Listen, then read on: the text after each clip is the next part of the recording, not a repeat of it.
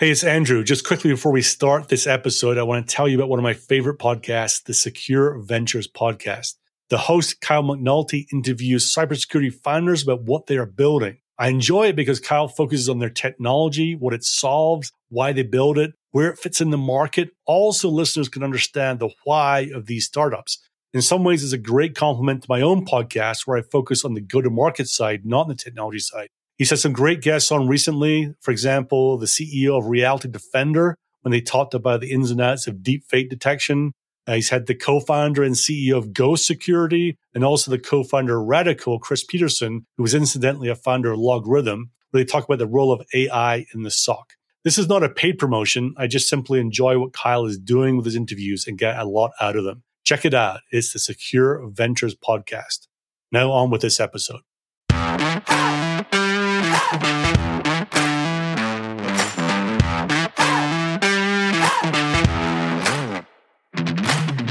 Welcome to episode 103 of the Sales Bluebird podcast, which exists because at B2B startups, it's hard to get go-to-market fit and grow revenue and scale the sales team. Sales Bluebird provides tips, tricks, experiences, examples, and ideas from people who've been doing this for many years and at many companies. We want your path to go-to-market fit and beyond to be less rocky so that you can grow sales faster.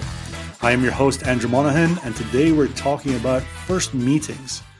You know how when not enough of your first meetings are converting into opportunities, something is happening, or maybe something is not happening in that first meeting, and things are not going further or not going further as fast as we'd like.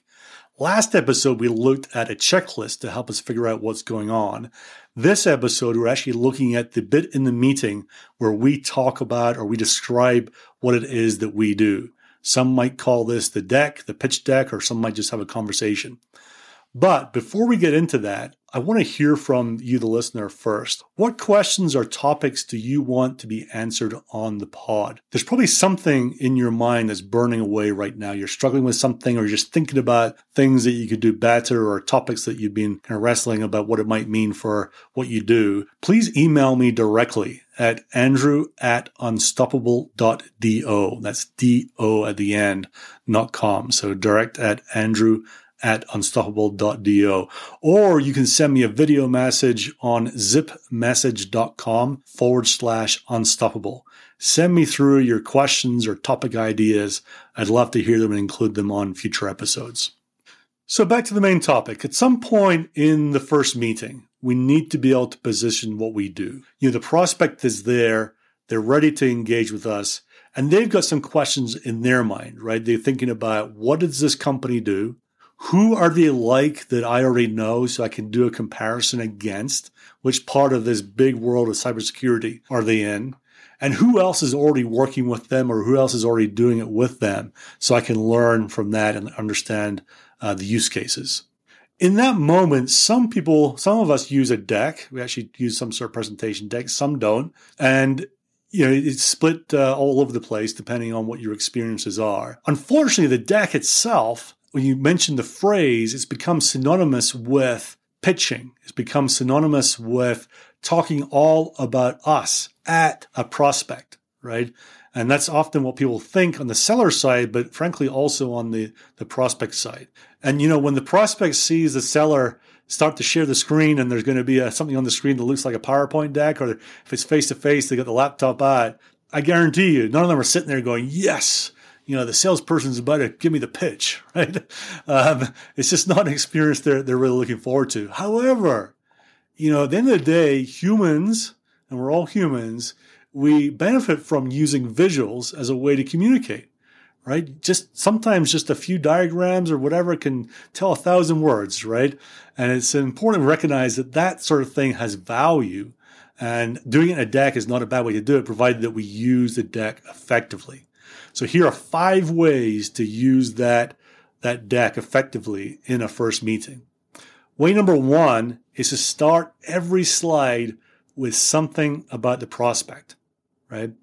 You could just say, referring back to what they talked about in Discovery, the problems they talked about, the things that were going on in their world. You just in your mind, slide number 3. Okay, you said, half an hour ago that you were really challenged with this, right? And then you lead into that deck, right? This could be as simple as that. You might have done some research ahead of time, right? And you can say, look, I just know from talking to your team or having worked with this company before or seeing what's in the news that this area right here is probably top of mind. Let me just go into it, right? If you don't have that information, you can make it about them by talking about others just like them, right? So you could say that security leaders at other companies have told us that there's 3 things that they often struggle with. And you get into some problem statements maybe, right? And then what you can do is get them ready to take part in the conversation. And by saying, I'm curious what you will think about this next slide, this next topic that I'm going to cover, right? So you're getting them ready, getting them drawn in, ready to engage with that. So start every slide with something about them is number 1. Number 2 is actually all about you and the mindset that you take into this portion of the first meeting. If you can go in there thinking that this is going to be a conversation, even though I've got this thing called a deck, and people might call it the sales deck or the pitch deck, right? Even though I've got this thing called a deck, I want to use it to drive a conversation as opposed to use it to pitch or lecture. Lecturing is an interesting one. Often what happens is that someone in our company, or maybe a small team, have put together this deck, right? And it's got some philosophical things in there. It's got market shaping and things like that. And used wrongly, what happens is you get a seller who's been doing, in this industry or whatever for a year or two, trying to teach someone who's been doing it for 15 years about stuff they already know. And it just doesn't come across well. It's not a great way to build credibility and a relationship with someone when you're lecturing at them about something they already know, right? They're going to start looking at their watch or looking at the email. The other thing as well I said was pitching. So if you literally go in there and start pitching at them, right? Say, it's all about us and we're awesome and we do it this way and it's great and it's so much better. It's not right to have an effective. If you want to have an effective relationship with someone, it's not a great way to treat them to go in there and do that. But you can just change it by thinking about the mindset you have going in. If your mindset is that this is about driving a conversation, not about telling them stuff, then you're going to actually approach it in a slightly different way. The other part of mindset as well is that if you can think about your role is not to convince with the deck. Your role is to drive the conversation a bit further and see if there's an alignment around how to solve some problems that are out there. Right? If you're seeking alignment as opposed to convincing them that our way is the best way, it again means for a different mindset as you go in and how you engage in the conversation. So that was number 2, which was your mindset. I want to stop right now because I want to tell you about cybersalesjobs.com. If you are a hiring manager and struggle to find great cybersecurity sales talent, or you're looking right now and are fed up having to check out a bunch of different sites to see what's out there, go to cybersalesjobs.com. It has AE jobs, SEs, SDR, channel, operations, enablement, the whole gamut, and roles at a whole bunch of different cybersecurity companies as well in there. Hiring managers can actually post jobs for free. Job seekers can get alerts as jobs come up for their role in their areas, also for free. So head over to cybersalesjobs.com. Back to our talk track. So number 3 is have specific intentional questions for each slide. If you ever look in your conversational intelligence tool, whether it's Gong, Chorus, MindTickle, CI, or Refractor, whatever you have, look at first meetings and look for points in the meeting where the bubble where the prospect talks is very small. Right? It's a sliver in that chart that goes left to right there. And I bet you if you look at what happened preceding that, there was a pretty lame question that came from the sales team. Things such as, does this make sense? Does this resonate?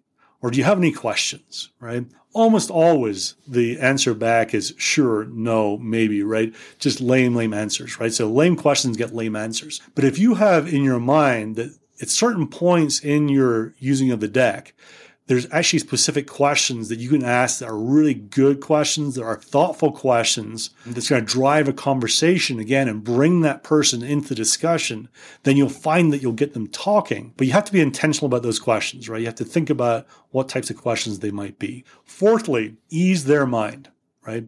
Now, you imagine at that point in the meeting where you say, I just want to share my screen to, show you some slides, or you're doing it face to face and you start taking out your laptop to show them some slides. Virtually no one is like, yes, the salesperson's about to pitch me, right?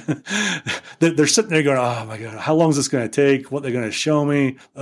Is this going to be painful like the last one I had to do, right? There's worry, let's say, at least in their mind about what's going to happen next. So just address that. Right? Just a simple thing is, look, I've got some things some areas I want to drive the conversation into. I think a few visuals might help us do that. So I'm just going to show you some. Don't worry. It's only 5 slides. It's not really a pitch thing. I just want to use it to drive our conversation a bit further, right? Just something as simple as that is going to ease their mind about what is coming next, and understand that you really want to involve them in the conversation. Now, I think saying, look, I really want to I want to show you some visuals to see if we can drive the conversation a bit further. It's a lot more effective than saying what everyone says, which is, I really want to make this interactive, and then pitch at them for 15 minutes, right? That's not the way to do it. I really want this to make this interactive. Don't say that. Just say, I want to use some visuals just to drive our conversation a little bit further, or some version like that. And then finally, number 5 is make sure that you start strong and impactful at the start of that section of the meeting where you're using the deck to do that. Don't start with, here's our funding, here's the prizes that we've won, here's our exec team's faces, here's our VC firm's logos, here's our customer. None of that. Don't start with that, right? It's the old thing. You don't lead someone towards something. You start with the important stuff. You start with things that they're going to care about. You start with dessert first, because that's what's going to draw them into the conversation. Now, what do they care about? They care about their problems. They care about ways to solve their problems. They care about alternative approaches, ways to do things differently, right? That's where to start off the conversation. To be really effective when you're doing that, don't forget to use emotional words when you're doing it. And quickly, what I mean by that is, rather than just saying, it takes a long time, you could say that, many are frustrated that it takes a long time to do remediation in this area, right? Just simple things like that just elevate the conversation and draw them in. Empathize with the problems that they talked about, maybe in discovery. Empathize when you're going through it, how you can address those challenging problems that they talked about. So there we have it. 5 ways to use that first deck more effectively. First one, start every slide with something about them. Make it about them. Secondly, make sure your mindset is right going in. Your mindset is about a deeper conversation, not about pitching, lecturing, telling them about stuff. Thirdly, have specific intentional questions ready to go for each slide, which really will drive deeper into the conversation. Ease their mind so they know what they're getting into by looking at your deck. And then fifthly, start strong. Start with things that they're really going to care about that's going to grab their attention. So if you like these episodes, the single best thing you can do is help spread the word. Share this with a friend, subscribe in your favorite podcast player, like it, go to Apple Podcasts and rate it and review it there if you can. And also the hub for all our content is at salesbluebird.com. In addition to the podcast, there's blog posts, videos, and also you can subscribe to the Sales Bluebird weekly email, which is packed full of more tips and thoughts every week, and sometimes not just from me. For this podcast, thank you, Heda Jonsson, for making all that we do at Sales Bluebird just happen. And also thanks to our friends at Shireen Chan and Company, who make it look like I know what I'm doing when it comes to the production and promotion of this podcast. I really don't, but they do, which is the important thing. So they're at shireenchan.com. Finally, the dad joke of the week. What's the advantage of living in Switzerland? Well, the flag is a big plus. And with that, don't forget to subscribe, hit play next time, and I'll see you then.